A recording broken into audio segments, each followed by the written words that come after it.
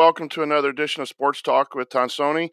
This podcast, a Bracket U production from Delphi Bracketology, where we will be discussing the upcoming Final Four. Joining me are Connor Hope and Brian Morrow of Busting Brackets, where we will look back at the excellent weekend at the Sweet 16 and Elite 8 and give you our picks for the upcoming Final Four. But first, a word from our sponsors. Hello, everyone, and welcome back to Sports Talk with Tonsoni, a Delphi Bracketology production tonight, Bracket U, a Final Four discussion. We have Connor Hope right now and Brian Morrow, both from Busting Brackets. Great contributors and writers on the game of college basketball. Planning on joining us tonight, and Connor and I are going to get started here talking just a little bit about what has happened so far in the NCAA tournament and a Final Four preview. And so hope that you find this useful in planning your parties and your watching habits this weekend. Connor, how are you doing this evening? Doing really well. Thanks, Brian. So Connor, so far the NCAA tournament was a lot of chalk early. A lot of people always like to see Cinderellas and upsets, but when it got down to the Sweet 16 last weekend, there were some quality basketball games between some good programs, some overtime games, some real close battles, and an interesting Final Four. What are your thoughts after a solid weekend of tournament basketball? Yeah, I think that this tournament kind of proved what a lot of people were saying pretty much all season, was that there was this group of 10 to 12 teams that were just a step above everyone else. And there was a lot of parity among those 10 to 12, but not necessarily any new teams that were really pushing it. And if you look at the teams that were in the Elite Eight specifically, you got a lot of those teams in the top 10 to 12. The only real outlier being Auburn, who was projected to be in the top 10 preseason and has been hot and cold all year, depending on their shooting. And they're just playing their best basketball of the season. But there were no real surprises in this tournament. And I mean, the Final Four are the four best teams playing right now. I mean, Duke struggled for quite a bit of the tournament. Gonzaga had two pretty bad offensive duds, one in the Elite Eight, one in the WCC championship game. Kentucky had PJ Washington, but he was inconsistent at the line, and they couldn't stop Auburn's offense. And Virginia is just playing Virginia basketball, and it's playing Virginia basketball at its best. So, yeah, I think that the amount of parity in that top 10 to 12 really set up what was probably the best Elite Eight that we've seen in over a decade. You're out west and follow Gonzaga. What was the reasoning for a couple of those duds games in the conference tournament and then in the Elite Eight? Hello, opinion? Gentlemen. And Brian Morrow's joining us. Connor is with us. We've already started the show here, Brian, and I just asked Connor a little bit about Gonzaga's woes late in the season, his thoughts on why Gonzaga may have slipped up here late.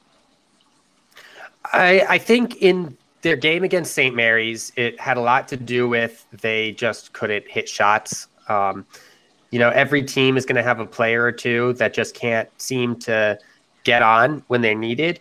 Gonzaga had 6 of their top 7 players not hitting open shots. And it wasn't like, yes, St. Mary's slowed the game down, but Gonzaga was missing open shots. In their game against Texas Tech, however, it was the first time and the only time all season where Gonzaga's offense looked lost. It wasn't that they weren't making open shots. They were passing up open shots because almost as if because they weren't expecting to get them. And they kept trying to do the same things over and over again because that's what Texas Tech was kind of making them do. Texas Tech controlled that side of the floor, and Gonzaga just really couldn't figure out how to get by it. I was actually going to say that myself. Well, let me introduce you. Let me introduce you first. Brian Morrow, our buddy who's been on the show several times, has joined us now. And we've been talking about the Sweet 16 and the Elite 8 and your personal thoughts about the games over the weekend. So you can add in on Gonzaga or go whatever direction you want on what I thought were some real solid games Thursday through Sunday. I agree. I'm just saying, sorry I was late. I had some things I had to take care of, but I'm here now. Second of all, Texas Tech does that to everyone. Every time I've watched them play in the games that they've won, I watched them play a lot. They played in Nebraska this year when Nebraska was rolling before they started in their little slide. And it was when Nebraska was putting up a ton of points. And Texas Tech did the same thing to them, Connor. They just made them look extremely lost and question every single shot they were going to get, whether it was open or not.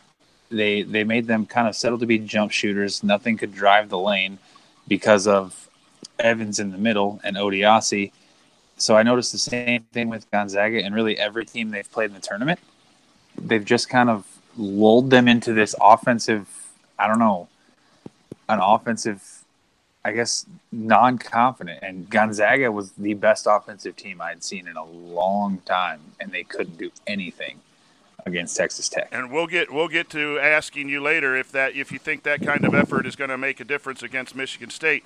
But let's talk about a couple other games that were really good in the Elite Eight, and none better than the Virginia-Purdue game and Carson Edwards and Kyle Guy going back and forth. Carson Edwards getting the best of it. Brian, when you were watching that game, what were you thinking about? I was with one of my best friends actually watching that game because we just had him over for dinner and whatnot. But we both just kind of sat on my couch in awe. Edwards.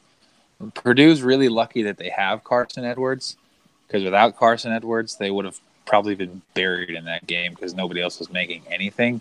Of course, they didn't really have to. And I do think it was funny when Chris Webber just kept saying, buried inside of the big guy, buried inside of the big guy. Why? Carson Edwards is dismantling Virginia by himself. I mean, he was pulling up from basically half court making threes. It's just he didn't make enough of them in overtime. I think he ran out of gas there. But that was his overall performance in the tournament. He scored more points overall in the tournament than Steph Curry did that year. So he now has, I think, the scoring record, I believe, in the tournament for most points scored. Or if not, he's really close to the record. But that overall tournament performance was exceptional. And what do I know, really? Because I had Purdue losing to Old Dominion in the first round. So I don't really know what – I mean – Connor, have you ever seen a performance like that? And thinking that Carson was going to shoot Purdue into the Final Four, I was really shocked that Virginia was able to stay with them and find enough offense to win that game. Yeah, I'm not really shocked that Virginia was able to find enough offense, but I mean that performance by Carson Edwards, especially against a defense that is so good against the best players on teams, that tries to neutralize best players on teams, was insane. And you don't normally see players shoot so efficiently from three on so many shots. Usually they start to get tired and it kind of falls off, but he shot over 50% from three on 19 shots. And, I mean, it was the reason why they were in the game. It was the reason why they had a chance to win at the end of regulation. So he was definitely deserving of Regional Player of the Year, which he did get, which is, I think, the second time that a non-regional winner, like a team, not a player from not the regional winning team, has won that award. Steph Curry being the other one.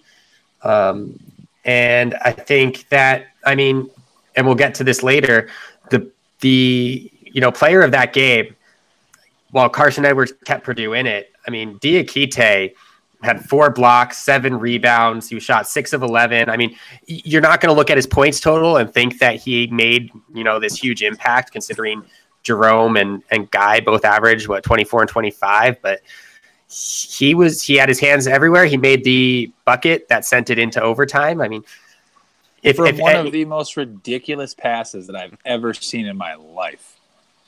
Kihei Clark that was insane.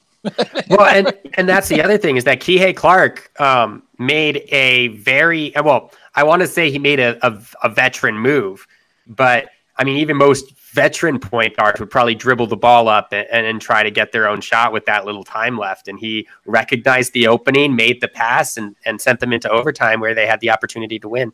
Our last Elite Eight question here. Duke had survived 2 really close shots to advance to the Elite Eight, and then ran into Michigan State with Goins hitting a three and a defensive stop by Michigan State.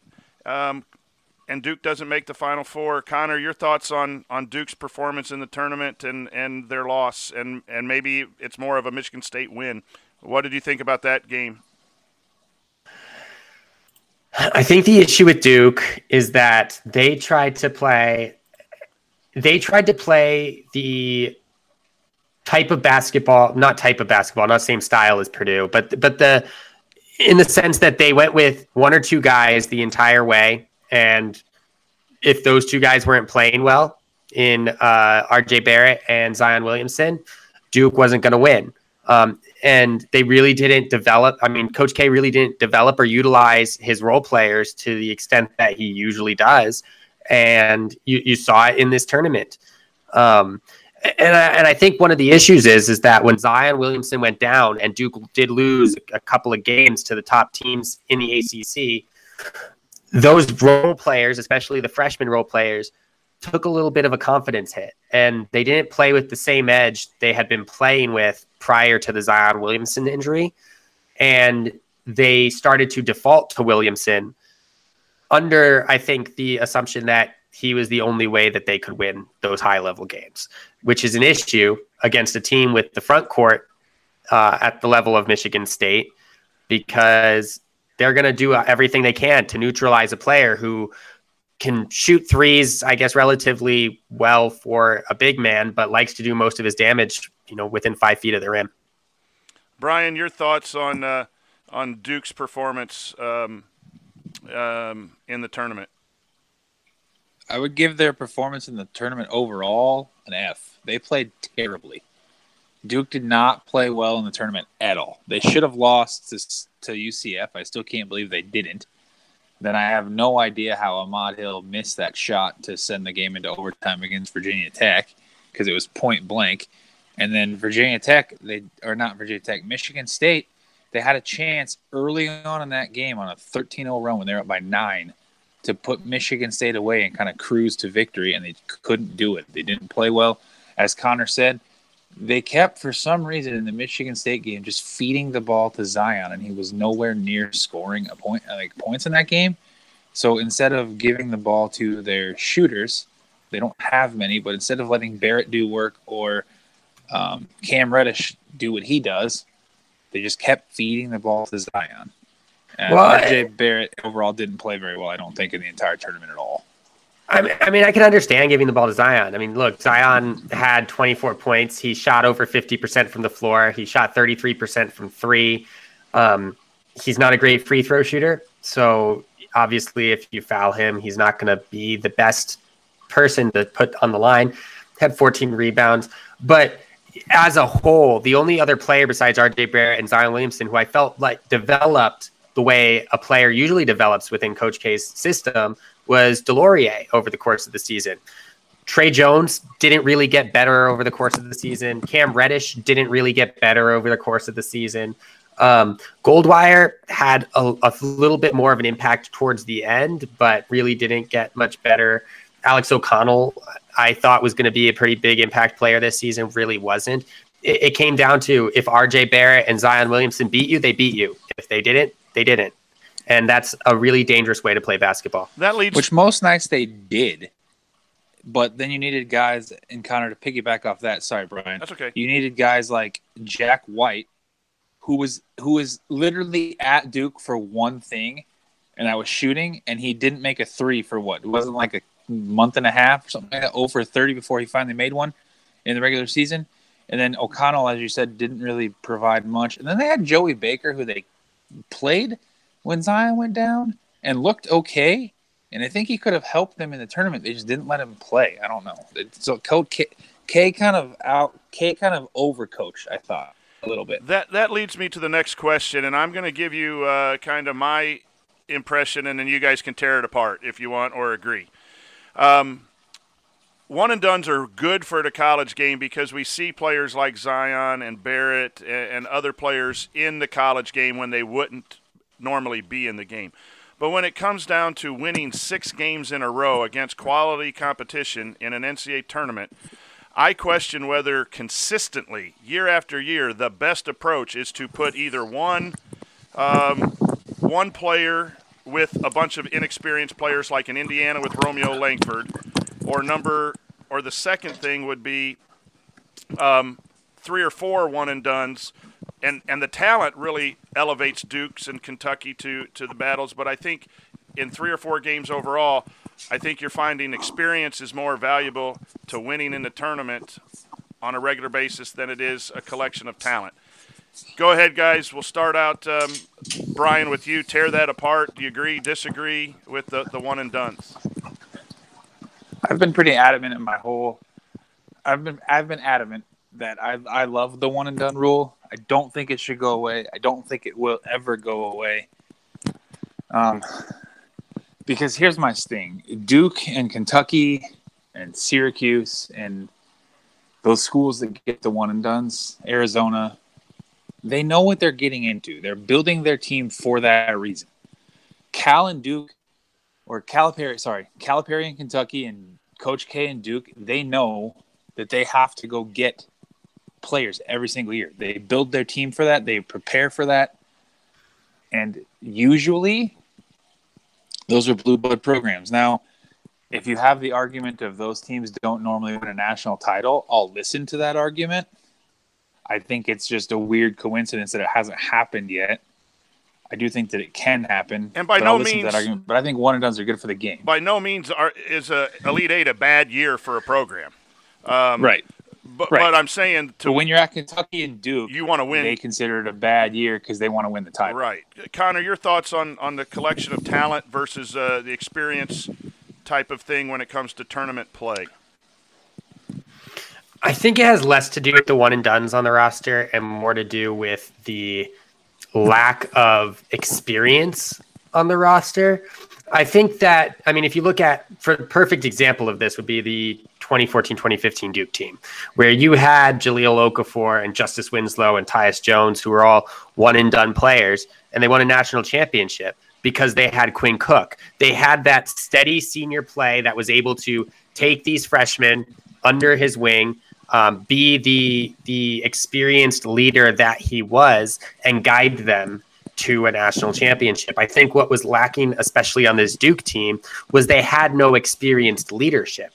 And so you're leaning on an 18-year-old Zion Williamson to be a leader when he's more of a quiet guy. He's humble, he's quiet, he just goes out and does his thing. I think that the reason why these teams are in the Final Four is not because they don't have one-and-dones. It's not because they don't have, the most talented freshmen. That's not it at all. The reason why they're there is because of Cassius Winston. The reason why they're there is because of Kyle Guy and Ty Jerome. The reason why they're there is because of, Jarrett Culver. It's because they have these talented players who are experienced and able to lead these teams and not lose composure when the games get tough. And I agree with what both of you have said. I get a little frustrated with my school because the one-and-dones have come in and both years haven't made the tournament. But I do think I'd rather have talent in NCAA than not have it in. But I do think experience combined with superior freshman talent is probably the way to get best team results in the long run. So you're listening to Sports Talk with Tonsoni, a Delphi Bracketology production of Bracket U, a Final Four preview with Connor Hope and Brian Morrow and myself, Brian Tonsoni. We got a couple more topics to cover before we end the show. And this one, fellas, we'll start with you, Connor. What was the best coaching move so far in the NCAA tournament that you witnessed, either in the first couple of rounds or the Sweet 16 Elite 8 round? Oh, geez. Best coaching move.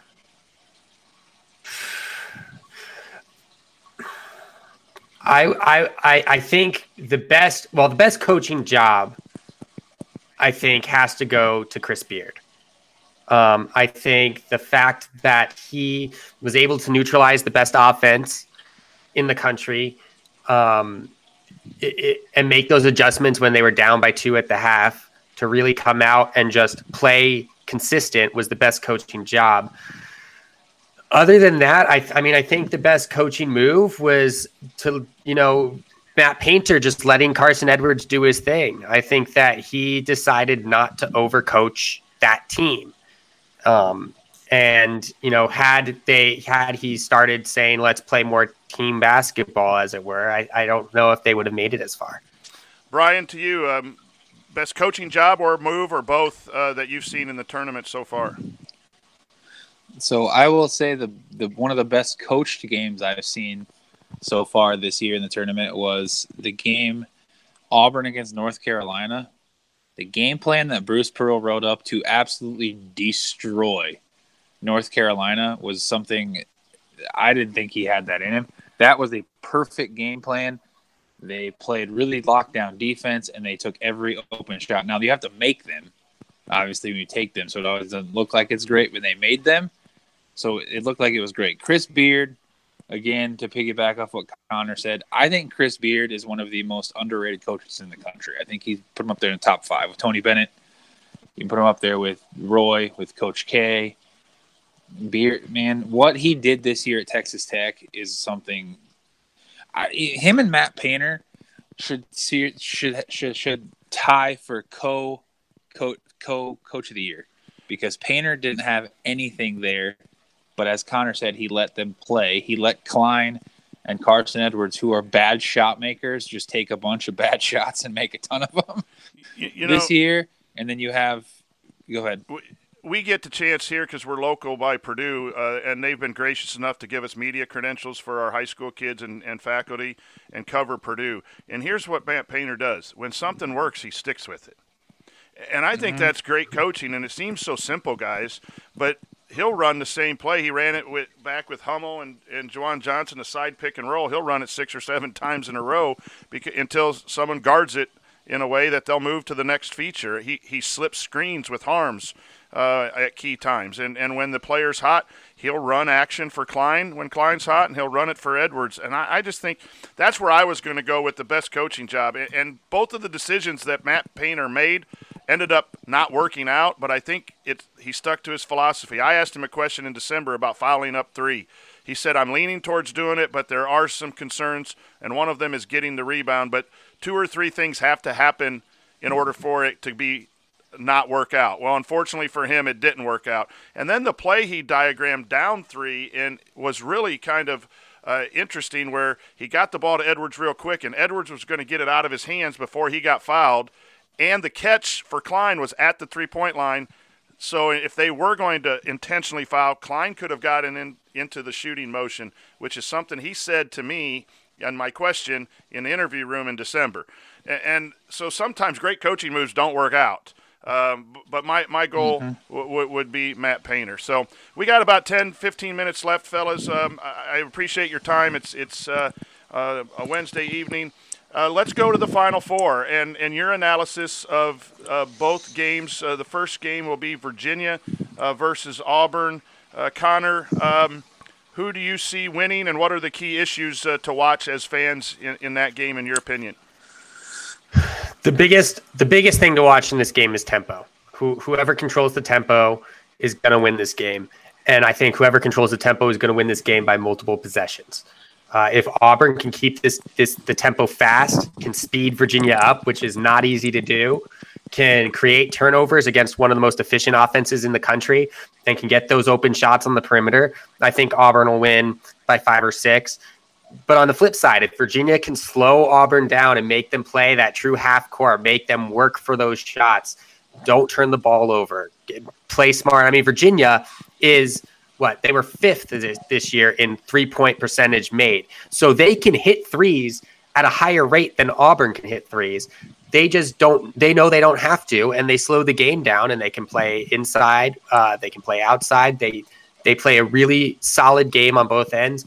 I like Virginia to win this game. I think that they control the tempo. I think that their defense is just going to be a little bit too much for Auburn to get those open shots that they were getting against UNC and Kentucky at times. And I think that the Cavaliers are going to move on to the national championship game. Brian, Virginia, Auburn. Well, that's just kind of – so Auburn, They're hot, man. I mean, I didn't expect them to win the SEC tournament. I definitely did not expect them to get this far. And the teams that they've beat and to get this to this point, boat raced Kansas, crushed North Carolina, and they beat Kentucky. So they've now beat Kentucky, well, at least twice this year. They just beat them in the SEC tournament, so they beat Kentucky twice in the last 3 weeks. They are a really good shooting team, and they're playing really well right now behind Jared Harper and Bryce Brown. Without OKK in this game, though, it's going to be a challenge because Diakite and DeAndre Hunter are going to be able to get inside for Virginia. They're going to probably, as Connor said, they're going to be able to slow the pace down. Virginia doesn't care. Like, the thing with Virginia that is so appealing to me and why people think it's boring basketball, which it's not, but the people that think that, because they don't change doing what they do ever. I mean, they could play a team like Duke who gets up and down the floor, and they got beat twice, badly. But then they play North Carolina, who likes to get up and down the floor, and they beat them. They beat them twice.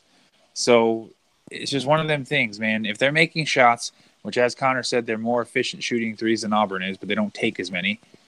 But Kyle Guy hasn't played very well. But if they can get to the rim, which they can, play their defense, which they're going to, survive maybe Brown or Harper going off for 30, which is possible, they should be able to win. I don't know if it's as wide of a margin as Connor says. I think it might be a little bit closer than that, but I still think Virginia can win. But with what Auburn's done so far in the tournament, them winning wouldn't surprise me at all. You know, you bring up a good point with both of these games. It wouldn't surprise me if either team in either semifinal wins. I think you can make the case for each one. Here's the case. Virginia's pack line defense really limited Purdue in the paint in the first half, and despite the hot shooting, they were in a ball game because they had really solid two-point field goal defense. You saw Purdue emphasize trying to get the ball inside. They posted up the point guard, and they went inside to Travion Williams because they knew they probably couldn't sustain the three-point shooting. And even when it stayed hot, I think that's an important – and I think the rebounding factor is really big with the bigs of Virginia versus a smaller because of the injury to Okeke. And Auburn's done a good job of gang rebounding. But Auburn's going to have to turn Virginia over and get up and down. But like you said, boy, they have beaten quality teams, and it wouldn't surprise you to beat another one. So we'll go to you. And Virginia doesn't turn the ball over, and they don't foul. So two things that you need to have happen to beat them, and they don't turn the ball over, and they don't foul. Ty Jerome and Kihei Clark never turn the ball over. And the reason I'm leaning towards Virginia because Auburn only shot 30% against Kentucky, but they used their quickness in the matchup. When they went small, they were able to beat Kentucky's bigs into the lane for easy baskets. I don't know that they get those kind of easy twos, so they're really going to have to be hot in order. So I see Virginia. So let's go to Michigan State and Texas Tech. Brian, we'll start with you. Who do you see winning, and what are the key aspects for fans to watch in that second semifinal? This is a hard game to pick because of Texas Tech is the one team that I've seen that can play like one of the best teams in the country offensively and with their defense and basically lose to anybody because in the Big 12 tournament and some of the games in the Big 12, they just didn't look very good. But the way they're playing now, it's going to be I think this game is going to be one of those really low scoring, like grinded out games because I don't know if Texas Tech has the offensive weapons outside of Culver to score enough points to light up the scoreboard against Michigan State. And I don't know if Michigan State, especially with the way Texas Tech's defense is going, is going to be able to get into an offensive rhythm because Gonzaga was the one team that always was in an offensive rhythm, and they completely confused them. And Buffalo, who was another team who scored a ton of points, couldn't figure out how to put the ball in the basket against Texas Tech either. Connor, your thoughts on the second semifinal? I think when it comes down to, I think it's going to be closer than the other game. I think this game, I agree with Brian. I think it's going to be a slow, grinded out game. I think that Texas Tech does have the weapons as long as they're hitting. Texas Tech, really, their offense does run through Culver, but they have other players who can also go off. I mean, Matt Mooney in that game against Gonzaga was flying through the defense and taking some weird shots and making them. I think that the two components of this game I'm going to look for is Cassius Winston likes to blow by his on-ball defender a lot to get to the middle, and Texas Tech invites that a little bit. They want you to think that you have this sense of security blowing by the defender, and all of a sudden you're stuck on the baseline with 3 guys in your face. So Cassius Winston, who is a senior and has stepped up in pretty much every big moment that he could for Michigan State this year, needs to once again step up. And the other matchup, I think, is on the interior. I think that Tariq Owens and Odiasi against Ward and Tillman and Goins of Michigan State. I like Texas Tech more in that matchup, and I think that's why I'm going to lean Texas Tech to make it to the national championship game, because I think that Michigan State's going to find themselves in a situation where Cassius Winston has to win this game, and I think that Texas Tech's defense is to the point where if you're relying on a point guard to win that game, like Gonzaga kind of relied on Josh Perkins down the stretch, and while Josh Perkins played well, nobody else was able to get anything going.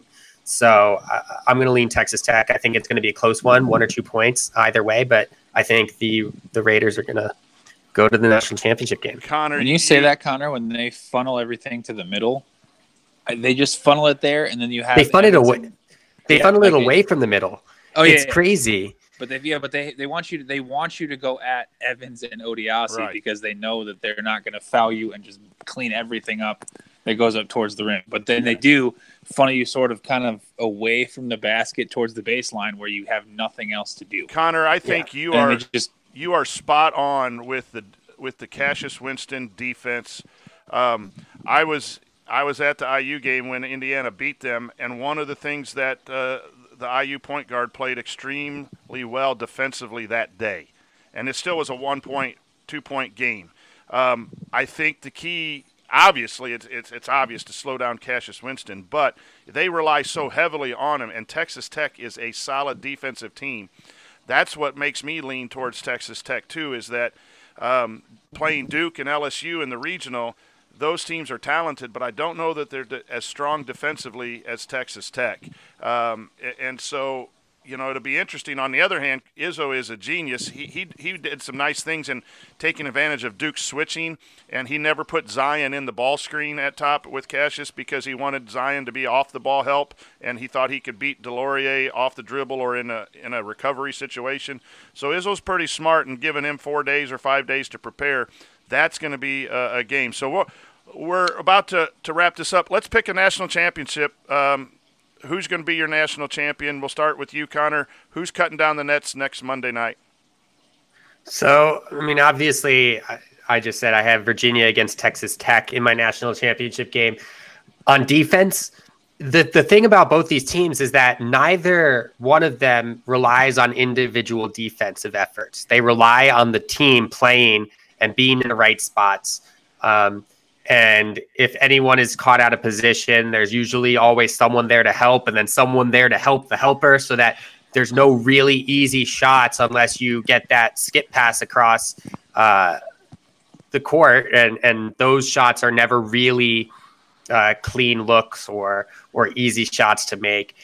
I think that going into this one, at some point, Texas Tech's offense is going to take a hit, and they've played some tough defenses, but I don't know if they've played a defense that could be as versatile and as tough as Virginia's. It's hard for me to pick against Texas Tech, but I think that Virginia is just too efficient on offense and on defense to pick against moving forward. So I'm going to go with the Cavaliers to cut down the nets on Monday. Brian, your pick. I'm going to go with Michigan State to cut down the nets. I don't know why, but I feel this Izzo team is special because of Cassius, because of, like you said, the senior leadership, the camaraderie that this team seems to have. And I know it's going to be tough for them to beat Texas Tech, but they've had a bunch of guys step up. They've had Gabe Brown step up in the game. Aaron Henry stepped up in the game. Tillman's been stepping up. Kenny Goins is stepping up. Tillman made a 3 against Duke to kind of extend that lead. The guy made 3 all year, and then he makes one of the biggest moments of the year. So just gotten contributions from everybody, and if that continues to happen, plus this is going to be the best team that Texas Tech has faced this year, the way they're both playing. I think that game's going to be close. And then Virginia, Michigan State's going to be a huge grinder. But I just don't know if Izzo gets to the final and the way he's been playing and the way he's coached, and as Connor said, he's a genius. He knows he's going to have one day to prepare, but I think he'll find a way to beat Michigan State. Can I just say? Virginia, yeah, go ahead, Connor. Can I just say that this is the first time I can remember where watching each of these Final Four teams move through the tournament, you had this sense that it was the, quote, team of destiny. I mean, Michigan State, with all the doubt at the beginning of the year, especially after they lost Langford, and just being able to beat Duke, who was billed as this super team coming into the tournament. Texas Tech is the only team that hasn't faced any issues this entire tournament. They just plug along. They haven't looked insanely good on offense comparatively to a team like Auburn, who has rolled through some really tough teams to get to where they were. They're the highest seeded team in the Final Four. And then Virginia, who last year, obviously everyone knows, lost to a 16 seed, and now they're sitting 2 games away from a national championship. Each one of these teams has something special going on for them, and I can't remember the last time that a Final Four had this many storylines to run off of. I was just going to say that Virginia losing to a 16 seed and then winning the national championship would be a good bounce back. I'm leaning towards Virginia to win the whole thing. And the last question, and we'll sign off. These are our thoughts about basketball. Do you, as fans, have a favorite that you're rooting for, and not your basketball analysis different? Is that different than who you think's going to win? Connor, we'll start with you. I'm going to run Texas Tech. If Gonzaga's going to lose, they might make it for the third time in 5 years where they've lost to the eventual national championship team. Chris Beard, with the storyline of, just 5 years ago being a D2 head coach and now being in the Final Four, taking a team that lost as much as it did and putting a better product on the floor than the season prior. And just the fact that there's going to be there would be a national championship in Lubbock, Texas. I think I'm rooting for Texas Tech to win this national championship. Brian, who are you rooting for? I have a huge soft spot in my heart. I do like all Virginia sports. I don't know why, but they're a team that I kind of find myself rooting for. I mean, I'm living in Nebraska. I've always rooted for their baseball team when they get to Omaha. So it's just one of those teams I usually root for. Tony Bennett is a stand-up, classy dude who took all of that stuff and all of the ribbing last year in stride. He's taken everything in stride. He's accepted the criticism that came with getting beat by a 16 seed. I mean, and the guy, even if people have said he can't win in the tournament because of your style you play, he's not deviating from that. He's not changing it. Virginia has a lot of likable guys in Kyle Guy, Ty Jerome, Kihei Clark, Diakite.